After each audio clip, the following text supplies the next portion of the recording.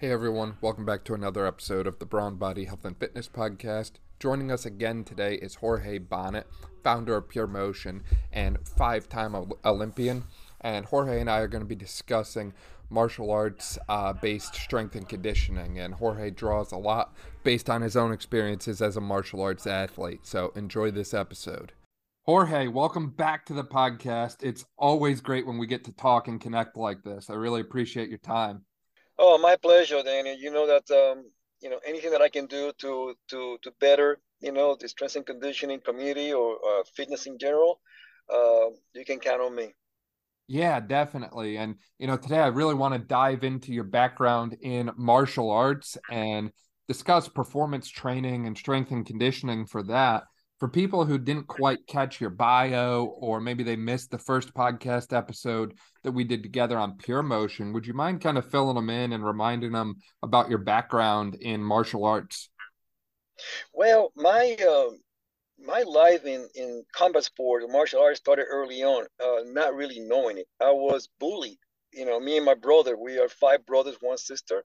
I was 5 years old, and I was bullied in the neighborhood, me and my brothers. And my father decided that it was, necessary for us to take care of ourselves. And he's the one that introduced us to the sport of judo. That was 1970, 1971. So it just took about 3 or 4 months for us to learn the basics, to whip some ass in the neighborhood, and I would say earn their respect maybe. So it didn't end there. We started competing locally, nationally. We were doing very well. We started even coming to the U.S. to compete in the junior nationals, and that was also a great experience. And from as we got older, we got into middle school, and in Puerto Rico, if you go to once you go to middle school, high school, and there's a wrestling team, and if you're a judoka, you will wrestle. That again, no option. So and then at the age of 15, that's when one of the biggest, I would say, decisions in my life presented. I was invited to be a part of the Puerto Rico national judo team.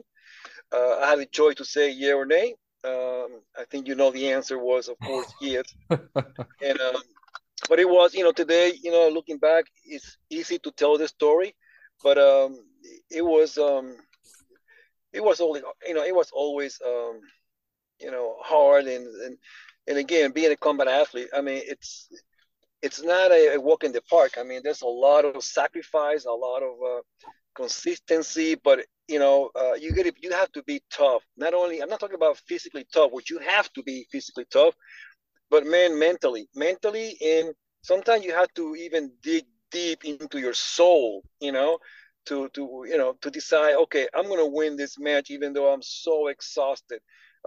So combat athletes, I have learned that we are a different breed. I mean, we are self motivated. We don't need coaches whipping our asses, to tell us what to do. Actually, it's the opposite. Sometimes they have to pull the reins, say, hold on, hold it. You're going, it's too much. You got to stop. Um, but it's that attitude, of being combative. Like, you don't rest until the job is not done. That's, and you know what? It's in our genes. It's in our genes because as human beings, I mean, we we are designed to fight. It's part of what we do. It's part of what I call one of the four foundational physical tasks. So, as relate to strength and conditioning, because I mean, I don't want to deviate too much. Um, if I was not training in the judo mat or the wrestling mat, I was in the weight room. I was lifting, and it wasn't until 1983, um, about that time, yes, that I was exposed to weightlifting uh, as a you know, t- and the reason was, okay, Jorge, you got to get stronger. You got to get more athletic. And I say, coño mean damn, coño. I'm already athletic. I mean, I'm already, I'm part of the national team. Well, you got to get stronger. Okay, but do I, don't I get stronger by just doing the sport? No. I say, okay. So I just follow and listen to my coaches. And that's when I was introduced to the Olympic lift. and that was my first. I would say, how can I say it? Love hate relationship with those lift. I was exposed already to the traditional barbell back squat, bench press, deadlift, and I already didn't really feel like, man, there's something wrong with this. But then it was Olympic lift. I said, I understood the rationale behind it. To develop a triple extension, to be explosive, to accelerate. I said, okay. But I noticed that it was all vertical. It was all gravity based. And I told my coach, today he's a PhD, he's a professor, and he was the Puerto Rico national Olympic lifting coach. Ramon, um, when am I supposed to perfect this movement? We've been doing this for 6 damn months.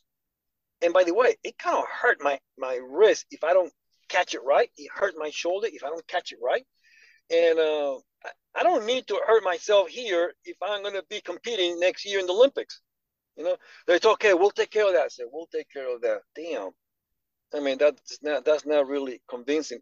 But you know, those experiences, in the weight room, in the Olympic platform, it made me start questioning how this relates to judo, how this relates to wrestling, to grappling, to the combat athlete in general. You know, long, fast forward till today, or 10 years ago, it really doesn't. It really doesn't. Other than, yeah, you produce force. There's rate of force production. There's force production. Other than that, no. You have to really load heavy, so something of that will transfer to my sport. Just because you getting stronger, but in the wrong direction. Okay, and on top of that, I'm building collateral damage. My wrist hurt, my shoulder hurt. And I was told, well, do some mobility on your wrist, some mobility on your shoulder. And I said, are you fucking kidding me? You're telling me that if I hammer my shoulder, all I have to do is put maybe a band-aid or massage it and then go back and do it again.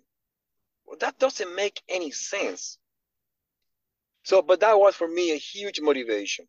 Well, and by the way, the same with the back squat. Heavy back squat. And then that same year at the Olympic Training Center in Colorado Springs, I got hurt. Why? Because we were chasing a damn PR, you know, and everybody was celebrating but me, because I was hurt, Right. and I was told go to PT, and then you'll be fine. No, I'm not going to be fine. I need to be in practice in 6 hours, you know. So all that experience uh, started, boiling in my mind, simmering in my mind, and I had this motivation to start. Okay, so this is not it. So what is it? Mm-hmm. What Yeah. is it? And that was the seed that I planted in my mind back in the 80s and 90s, and it took this long, to find the answers, you know. So it goes back to the concept of understanding the set principle and the concept of need analysis of the physical task or sport that a strength coach wants to do, the strength coach wants to train athlete. I mean, and I'm going to say this: if you are a strength coach that had first hands-on experience, first-hand experience as a grappler, as a combat athlete, as an MMA athlete, you have a huge advantage because you understand the sport from within. Okay, you understand it, like compared to these strength coaches that never put a damn foot on the mat. Okay, or never put a singlet or a gi and wants to train combat athlete. You know, you could, but that's for me. I believe it's going to be a harder task to do. So uh, before I continue, I mean, I can feel that maybe you want to ask me something, so I Yeah. can go in multiple direction. So So I already know that you're definitely not a fan of what I'll called a traditional model to strength and conditioning for the reasons that you outlined there before, Jorge. And, you know, plain and simple, cookie cutter programs don't work for everyone. There's a time and a place for, you know, just general fitness and checking general boxes. However, if your goal is to do something like you were talking about, where you competed at the Olympic level in a sport like Judo Cup there, you're not going to get there by doing the same basic things as everyone else. You need something that's going to make you, you know, 1% better at your sport. And that 1% might not seem like a lot, but in reality, that makes a huge difference, right? And I believe it was Ross Brawn who helped popularize the pit stop in NASCAR. And one of the things, they made some small tweaks and changes, and those tweaks and changes saved them a second on the pit stop. And most people, that wouldn't be anything, right? It's just a second. But in a sport like NASCAR or racing, that 1 second could mean the difference between winning and losing. And same thing from a training approach is your training approach matching what you want to do from a sport specific demand, as you mentioned, specific adaptation to impose demand, could mean the difference of you winning and losing. That 1% difference could be all it takes to change the outcome of something. So Yeah, I'm as sorry. I already outlined there, I know you're against the traditional Olympic lifting or barbell squat and that kind of stuff. So what should training for different martial arts disciplines look like in your opinion? You know, Yep. what movements should it feature and how should it differ for someone who's more of a striking athlete, upper extremity athlete, like maybe a boxer, versus something that's a little bit more lower extremity dominant? All right. So first of all, I want to make clear I'm not against the sport of Olympic lifting or the sport of powerlifting. What I don't believe as 57-year-old is that you don't need the Olympic lift or the powerlifting exercises, powerlifting competitive exercises as a way to train every damn athlete. Completely That is agree. what we knew back then, okay? So again, today we know so much better, okay? The purpose of those lifts back then was to develop the triple extension. That was it. The triple extension and the bench press to develop, that upper push horizontal. That's it. Okay.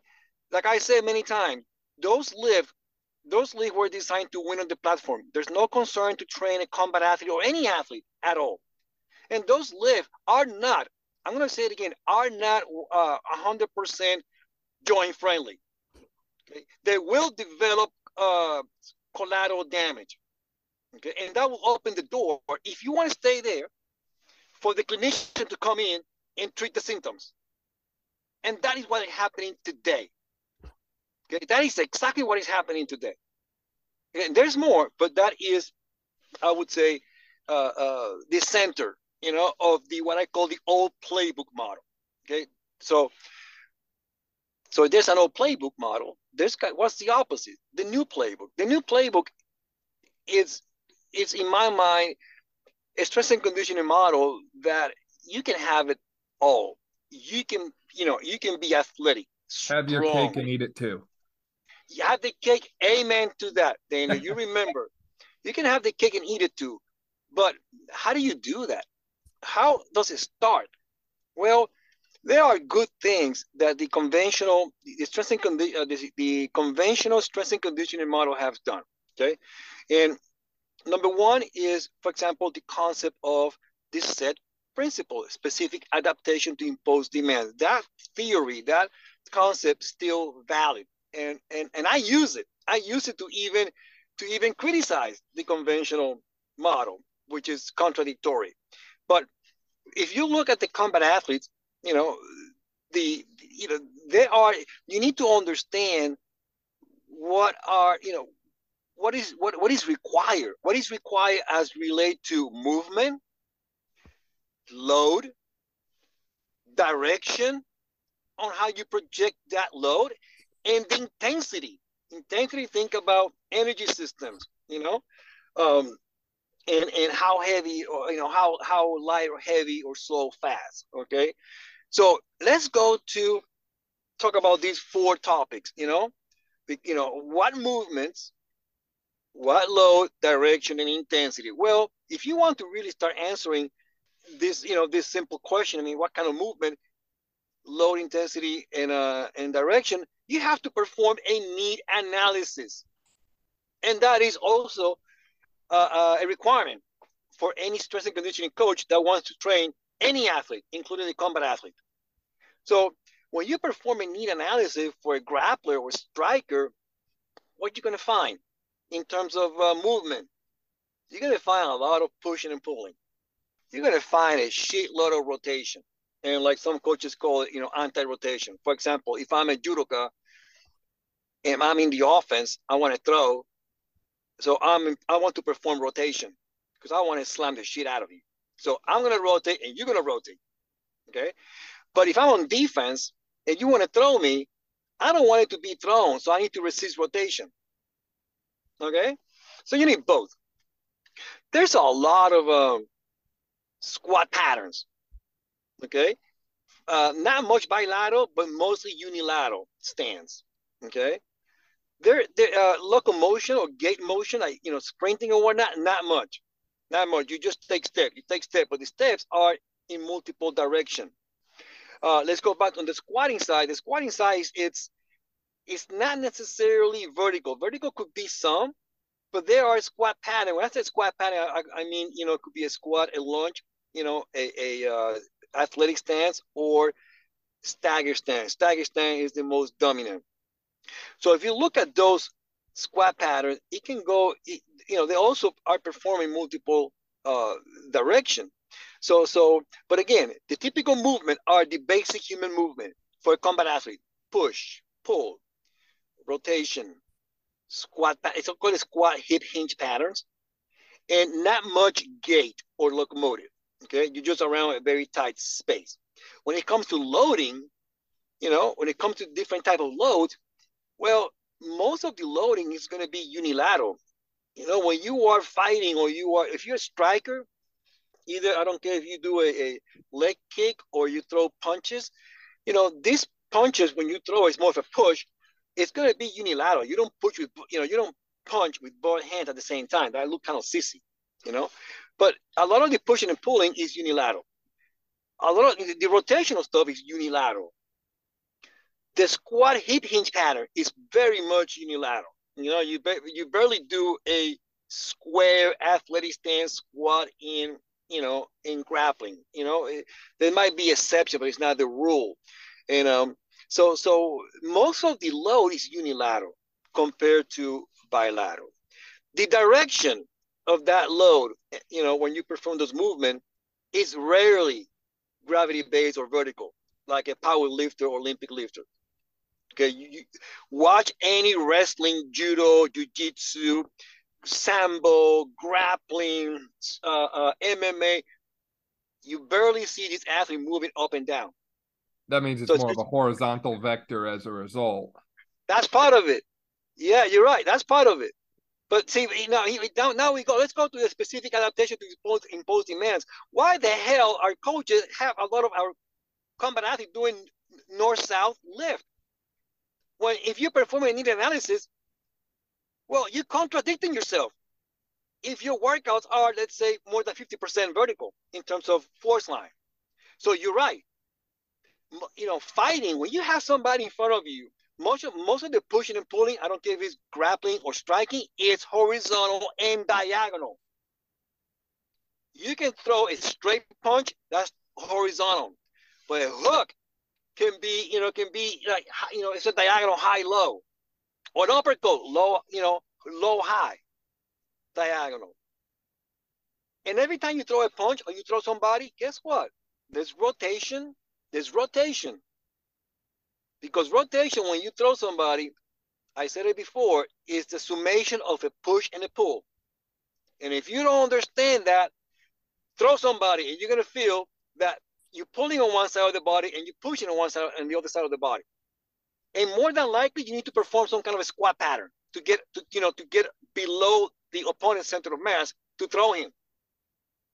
Okay? And that, there's some throwing movement over the shoulder that the squat pattern looks bilateral, but the majority are unilateral. But you know what? Or a combination thereof. Okay.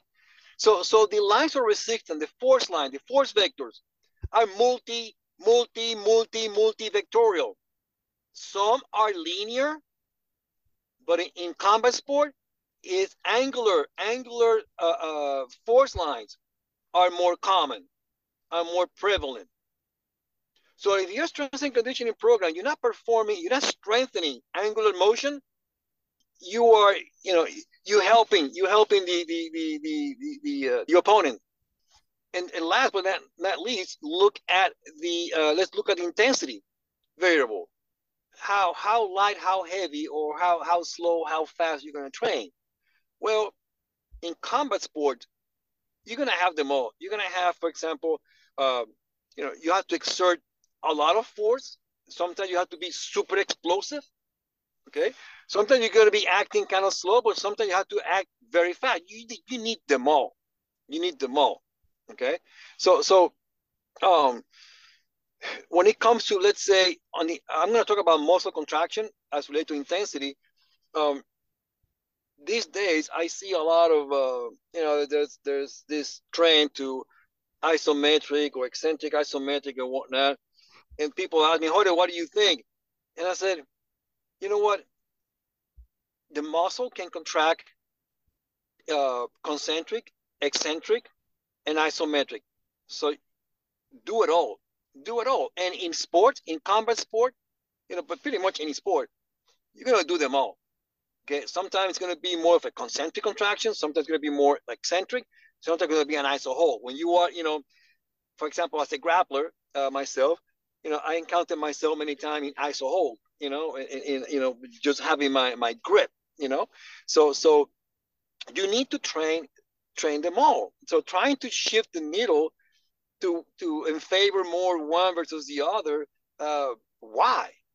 Because for example, I see a lot of strength coaches out there that they don't, and again, this may not be they're not interested in fighting or combat, but for them the end all be all is it's all about isometrics, eccentrics, and I say okay, but have you ever seen someone that trains slow all the time by just doing iso hold eccentrically for too long? If you train slow, you're going to be slow. Okay, Yep. that's it just a specific adaptation to impose demands. Okay, if you train slow, you're going to be slow. I went through that shit back in the 80s with the Nautilus fitness company that they build all this equipment. And that's what they had me to do. ISO hold. But so this is not a freaking new concept. It's freaking old. Okay, that somebody put it back and rebrand it and try to make it new. No, it's old. Okay, but are you gonna get strong? Yeah, you're gonna get strong in that point, at that point of the movement. For example, if you do a squat and you're just gonna hold it at that point, and so you're gonna be strong just at that point. Okay, but don't expect that by some kind of magic, you know, that strength gain is going to transfer to everything else. It doesn't work that way. It doesn't work that way. Okay. Right. So so once you understand, the requirements of the combat athlete through a need analysis, and you discover, okay, these are the movement, this is the type of load, this is the direction I need to develop or work on, and the intensity level needs to be, let's say, fight mode. Okay, more in the anaerobic lactate threshold, in that phase. Okay, so when it comes to movement, this is where the number one thing that I thought about. My first requirement was every movement that we do, it's gonna be 100% joint friendly. So if I'm going to do a triple extension explosive movement, it's not going to be the barbell power clean. It's going to be a movement that starts pretty much with having some kind of, well, I'm sorry, it's going to be pretty much a body weight squat jump or a body weight box jump. And then once I understand the biomechanics of those body weight movement, then once I understand once I understand where the load is being placed, then I can assign, okay, if I'm going to perform this box jump under using external loads, or this squat jump using external loads, I need to develop a tool that will keep the integrity of my joints so they don't get hurt, but I still can load it. So I first look at dumbbells. Dumbbell was working fine until the dumbbell became too heavy, too big. So it was interfering with my range of motion. It was hitting me on the side. So I go, well, shit. And the bands were okay, but I didn't like the variable resistance where it was getting heavier as I was landing on the box. So then I started looking at the trap bar. I said, well, you know what? The trap bar has the same neutral grip. I mean, it doesn't hurt. A powerlifting invented, because of pain. He was getting so injured that he figured out that by keeping the load on the side, it would alleviate, chronic pain, especially in the lower back. So I was looking at the trap bar, and I said to my engineer, Stu, what about if we take this trap bar, convert this into a landmine attachment, and change the grip to swivel handles? That was a big challenge. But the good thing about Stu and I is that we don't get influenced by the industry. That's why we are in Montevallo, Alabama. Who the fuck is going to be here judging us? Nobody. It's awesome. I love it. It just, you don't get people pointing fingers. You can't do it. You can't do it. Well, hell with you. I mean, I don't want to hear critics, people telling me you can't do it. I'll figure it out. If I cannot do it, I'm going to conclude that, but I try. Anyway, we turned the trap bar into what is called today the CJ or the CJ2 lineman attachment, okay, which is the first ever attachment designed to not only perform explosive Olympic derivative or explosive lift by keeping your joints in its natural alignment, neutral, so you can build that triple extension, but it goes beyond that. It allows you to perform push patterns, pull patterns, squat patterns, hip hinge patterns. That all of these movement patterns are 100% joint friendly. For example, you can perform a squat either on an athletic stance or a split stance, which more of a lunge. I can change from a knee dominant, which is more squat pattern, to a hip hinge dominant by just flexing and extending the hips. So the thing is that we apply that same mindset to every attachment, that we develop for the landmine. Everything, here's another way of saying the same thing. Everything needed to be user defined. The equipment no longer tells me how to adapt to it. No, I tell the equipment, you need to adapt to me. Right. You see? Right. And that's the big difference between weightlifting and the way Pure Motion use our equipment. With weightlifting, you have to adapt to the bar. That's why it's so complicated, so high skill, and you don't have much room for air. So, and we applied that same concept, not only with the CJ or CJ2 alignment attachment, but also we did it with the Warhammer, which is, again, an attachment that goes in the bar to do mostly unilateral movement. CJs, you can do more bilateral. The Warhammer, you can do more unilateral.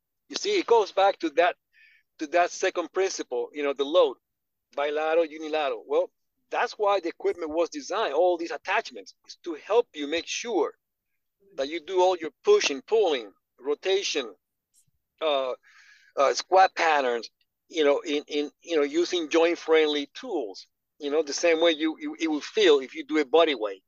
And then the direction about when it comes to the landmine, I love it. I mean, the reason why I'm obsessed with the landmine is because it brings not only incorporates gravity.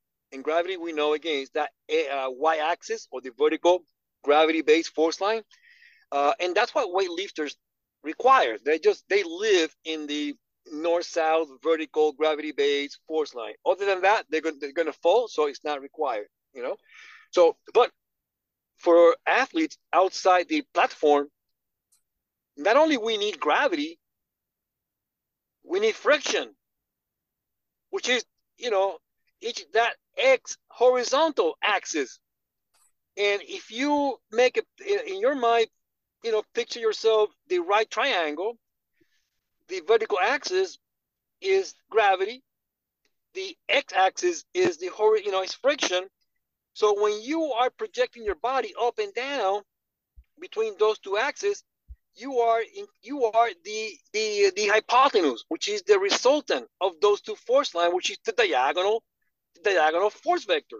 The diagonal force vector, its presence every time you perform physical tasks outside the platform. Even when you walk, you are overcoming gravity and friction so you move forward so you can walk.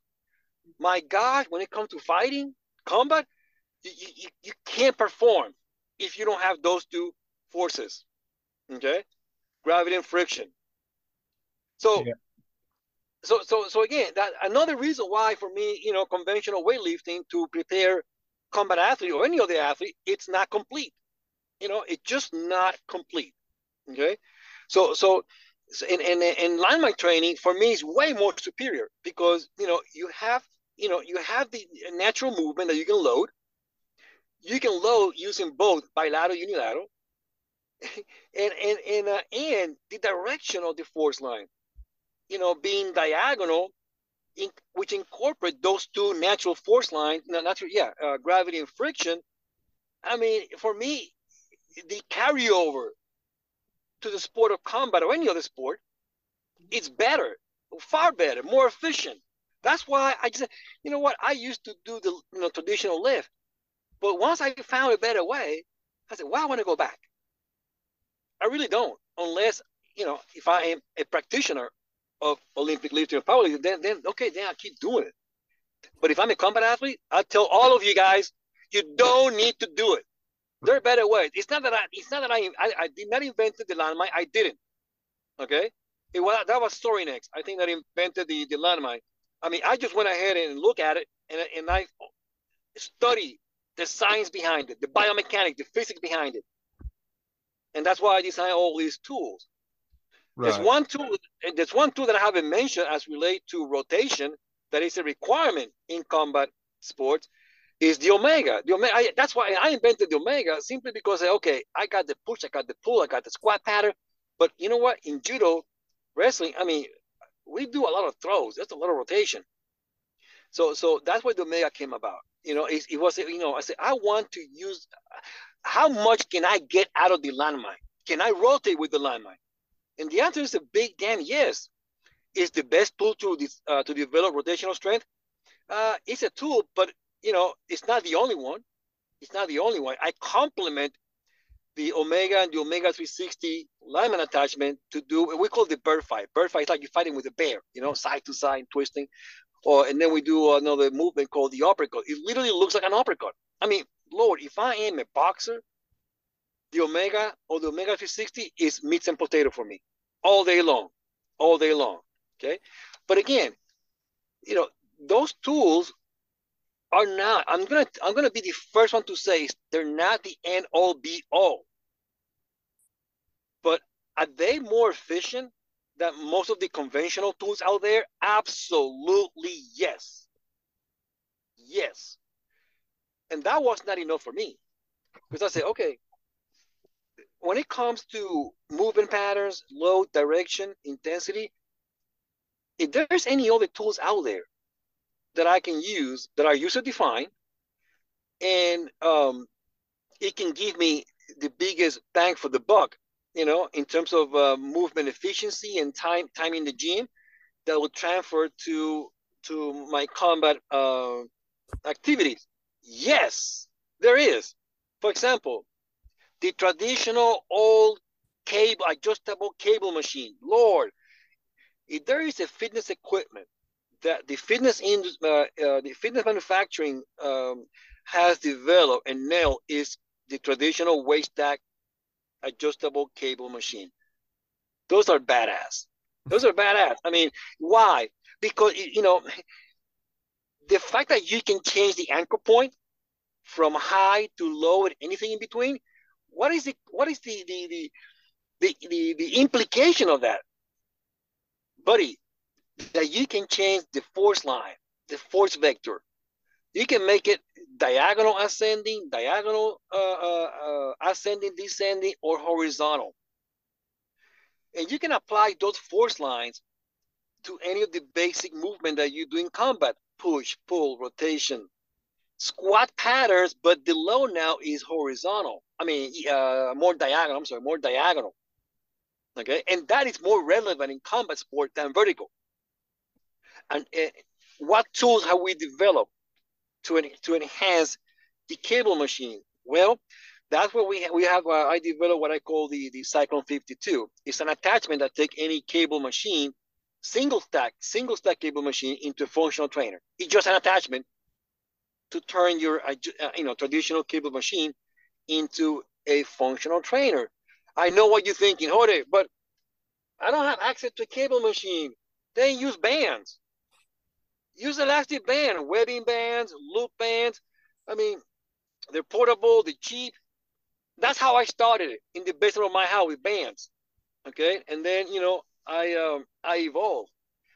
Another piece of equipment that is cheap, that you can also build a lot of strength and power and stamina, is sleds. Okay? Yes, I have my own. I designed my own sled, and there's some specific features, but you can use any sled basically. Okay, but it's a great way, guys, to build badass lower extremity strength. Okay, using that. People think it's horizontal. No, it's when you push a sled, the force line is diagonal. It's not horizontal. Look at the legs. Look at the legs in relationship to your hip, to your foot. That leg is diagonal when you push it. Okay, and I go over the technique, but there's one technique that is out there that has been popularized because there's a lot of great social media marketers out there. Is the fucking Russian marching uh, push sled. If you look at it, it's like, okay, we only move like that when we are marching in front of the Russian, prime minister or the North Korean leader. We don't even fight like that. I don't know who came up with that idea of pushing a sled so rigid, so stiff, but that's not the way to do it. If you really want to push the sled the right way, your upper extremity, your spine needs to be horizontal to the sled. You have to break at the hip, flex the hip, and then your leg will be diagonal. Why? Because that's how you're going to maximize hip extension. That's how you're going to maximize hip extension. Yep. Okay, but you're also going to get quads and huge calf activation. I mean, I was going to say, I don't have a sled. No problem. No problem. Do you have a self-propelled treadmill? No. Okay, let's do a Cuban style. Do you have a heel? Yes, I have heels. I got a lot of rolling heels. Unless you're in Florida, you're fucked. If you're in Florida, it's all flat. But if you are, if you look outside, do you have rolling heels? Yes. Okay. For me, heels are one of the best natural gyms out there. It's an amazing way to develop strength, power, stamina, and not many people even use it. You know who used heels for when he was a kid, a teenager he made it to the University of Georgia and became a badass football athlete and then MMA? Herschel Walker. Herschel Walker spent every day rolling, sprinting on heels. Okay, and he was not a strength and conditioning coach. In contrast, Mike Tyson has no space. He was in jail. He was in jail working out in his cell. Mike Tyson used to do, I don't know, but you can Google it.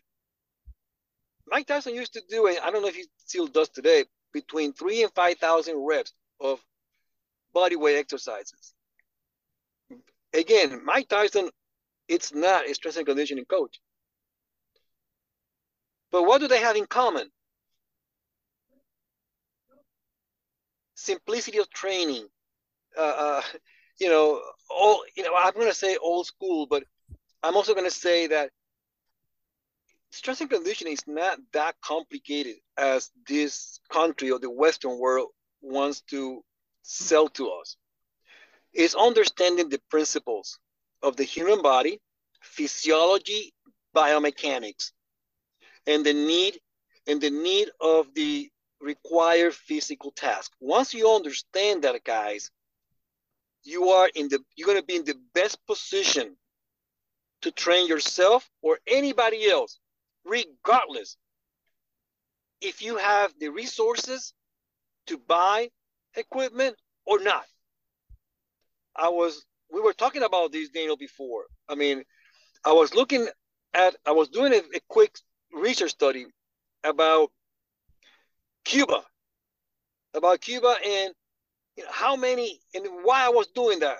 I don't know if you guys know, but Cuba has one of the highest number of Olympic medals per population. I mean, these people are in the Caribbean. They are 11 million, and in 52 years, from 1968 to 2020, they have generated 223 Olympic medals. In that same time, the U.S. has accumulated 1,800 Olympic medals. You might say, oh, we won. Not so fast. Let's adjust for population because the U.S. is 300 million. Cuba is only 11. 300 versus 11. Let's adjust 1,800 Olympic medals to 223.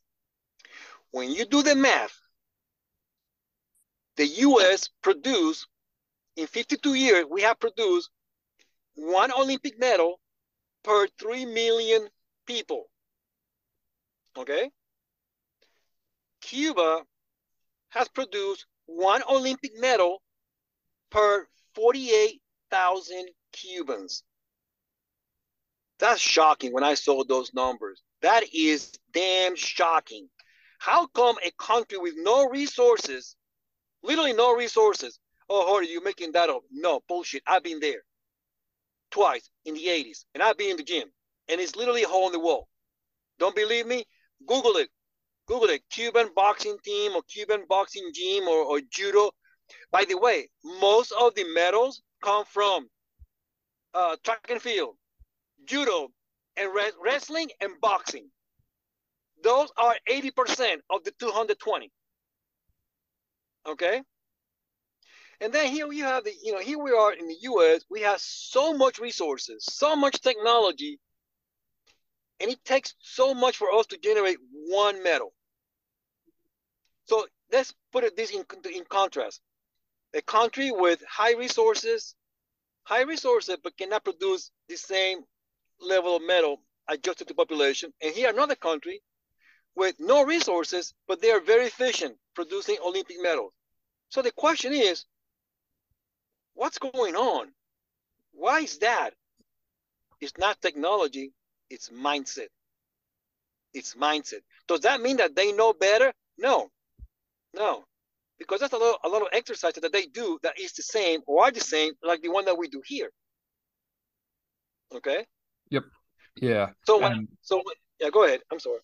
I was going to say, you've touched on so many amazing points thus far, Jorge, and I want to kind of review a few of them here. So you just recently touched on the fact that, per population, the Cubans have won more Olympic medals per population than the U.S. The U.S. has won more total, but per population, Cuba has more. And, you mentioned that they don't necessarily have access to all of the latest and greatest technologies that are fairly commonplace in the US. So things like, ability to measure barbell velocity during exercises and so on that way. And I think, that's a great point that, at the end of the day, a lot of the methods that produce results have been time tested and continue to shine. And we don't necessarily always need the latest and greatest technology. We don't necessarily need to spend $100,000 on outfitting our strength and conditioning gyms with force plates and the ability to measure barbell speed and so on in order to get results. It's great to have the data, but that's not necessarily an essential piece. Well, I You mean, also there's touched. some data, Daniel, is important to have, Mhm, but it's like everything. I mean, sometimes we in the Western world, then what we do is, oh, okay, this is good, this is work. So now we're trying to add then too much more, and then it mhm. becomes redundant. It becomes redundant. Having some data, having some basic technology, yes, I mean it's helpful, but making pretending that technology is going to replace the art of coaching and the desire to win, that mindset, of that that nothing's going to stop you. I mean, no, it's not. Technology is not. It's not going to replace that. Not at all. Right, right. And you also touched extensively on the need for rotation in martial arts sports, and I cannot agree with that more. And I want to kind of dive into that a bit here briefly and just kind of mention that, rotation primarily comes from our subsystems. So I always emphasize the posterior oblique subsystem as the most important one, the lat and the connection of the lat to the glute max through the thoracolumbar fascia. I mean, those are the largest muscles in the body, and their function is pretty simple. It's going to transmit force from your lower extremity to your upper extremity. And if you can't do that, then you're missing out on a ton of performance potential, especially in rotation based sports such as martial arts. And naturally, as you mentioned earlier, the ability to train that is best in a single leg environment, not just for martial arts, but for other sports comparable to martial arts. A single leg RDL variation where you have a cable holding, or where you have a cable column held in the opposite hand, is a great way to activate contralateral lat to glute and really help that posterior oblique subsystem fire. And there's other subsystems as well that also play an essential role in the martial arts athlete. I think the anterior oblique subsystem is very essential as well, comprised of the abdominal musculature and, depending on what model you look at, the adductors and the serratus anterior as well. I know the serratus anterior gets a lot of, we'll call it clout for being the boxer muscle because it protracts the scapula. But in reality, I think it's that posterior oblique subsystem that's transmitting the force from the lower extremity to the upper extremity that really shines there. The anterior, I see that as a bit of an armor builder. If you don't have good core stability and core strength, then you're not going to be able to take a punch. And as you mentioned, a lot of these martial arts types of facilities, you really have to be able to have a strong mental fortitude and be willing to take a hit in order to continue to push forward and persevere. And you also touched briefly on, the role of force under specific adaptation to impose demand.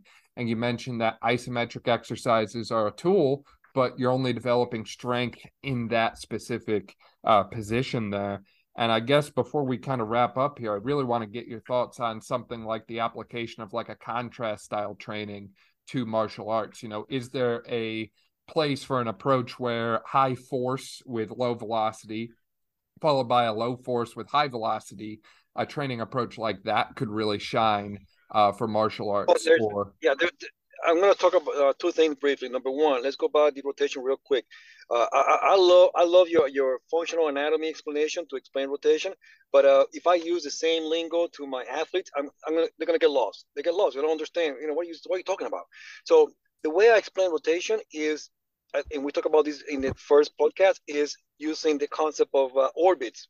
Okay, think about orbits, specifically an atom. The atom, the nucleus is you, is the human being, is the individual, and the electron traveling around the nucleus is represent that rotational path, that angular motion, and it's almost infinite. The direction of these orbits are almost infinite, but we recognize five. Okay, diagonal, left and right, horizontal, vertical, and lateral. You don't need to, I'm not going to go through all the details, but it covers the basics of all rotation required for pretty much any sport and how to efficiently load it without using expensive machines. Okay, ropes, pulleys, levers. That's it. That's all we use to load and load and load heavy. Now, when it comes to contrast training, yes, you need to load. Sometimes you need to load, pretty heavy, and then contrast that with kind of light but more explosive. That's how combat sports, it develops on the match. And actually, that's how I usually set my workouts. My workouts, I'll give you a perfect example to explain contrast training and more and more. So I may go anywhere from 10 to 12 exercise or stations. All right. And in those, and I always select movement patterns that, because I want to follow a total body workout. Fighting is not just arms, legs, and back. Okay. No, it's the whole body, engaged. So my workouts, I tend to be more total body. Some days upper body dominant, some days lower body dominant, or some days more core dominant. Okay. But it's still total body. That's number one. About 10, 12 stations. Number two, I have a good mix of upper extremity. Upper extremity could be, push pull, and then I dissect even more to be either bilateral or unilateral. Okay. It could be more push chest or push shoulder, depends. Okay. It could be more real deltoid pull or more lat pull. Okay. Then I do, then after that, I will select some core exercises. My core exercises could be either rotational intent, or anti-rotation. It just depends. For example, here's a freebie for you guys. Instead of me doing a plank, I do what I call a gator crawl. So basically, I put a slider, furniture sliders on my feet, one per foot, and then I crawl with my knees up, of course, in a plank position, but I crawl from point A to point B. That's usually about 100 feet. Okay, talking about core strength, dynamic core strength. That's a perfect example. But I like to do rotational movement standing on my feet with a bar. That's why I designed the Core 36 attached to the cable machine, and I perform rotational motion following any of the 5 orbits that we do. Some are combat specific, throwing. Someone are not. And someone are more like uppercut specific. Okay, but I'm loading in the direction of the physical task or skill required. Okay, and then I'm always going to do some kind of lower extremity. My lower extremity is, for example, I look at a joint to joint, workout too. But for example, I always like to train the hips, but I think about hip flexion, hip extension. So I do, let's say, a hip extension. It could be hip thrust, it could be an RDL, or even a sled. It can be also hip dominant if I put myself in the right position. But another concept that I use is, again, is that yin yang. If I'm going to do hip extension, I'm going to balance that with hip flexion. One of the reasons, guys, that we are so tight, you, not me, because I'm not tight at the hip flexors anymore, is because you don't load it. You don't get strong with your hip flexor. You spend the whole time freaking stretching it. Stretching your hip flexors, it's going to alleviate the symptoms at that moment. But the moment, you need to perform a movement that requires your hip flexor to be involved to fire, they might hurt. You might hurt it because they're not strong enough. So instead of stretching your hip flexor, like that's another fad going on these days.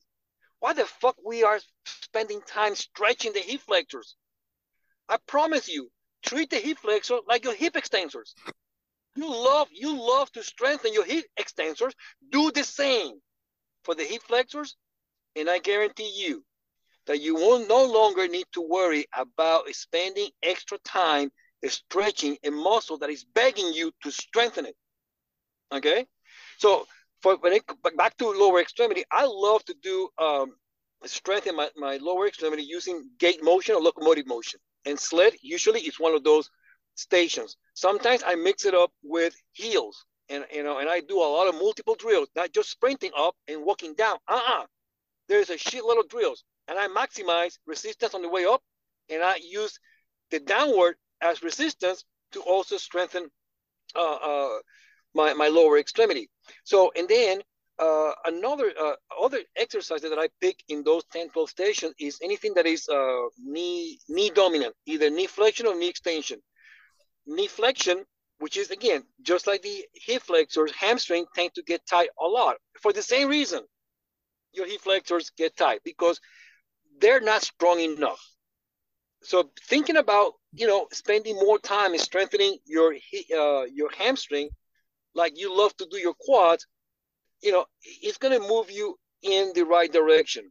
And the last but not least, when it comes to lower extremity, the way my approach to strengthen the lower body is around ankle joint function.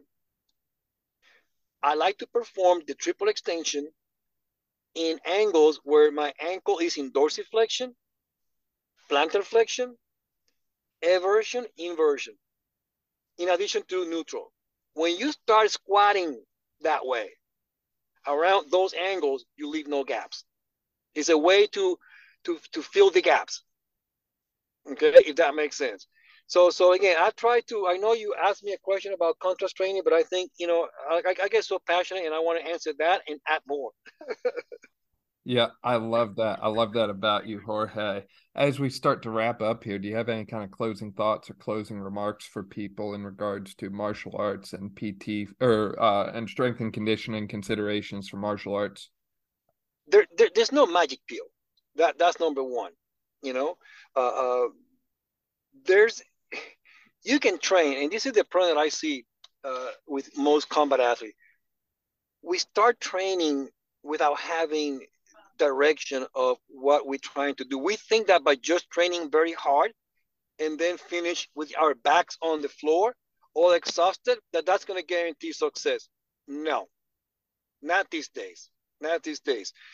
The other thought I wanted to add is, following that thought is understand basic human movements, basic biomechanics. You know, understand that there's more than just barbell training. That's no longer necessary these days.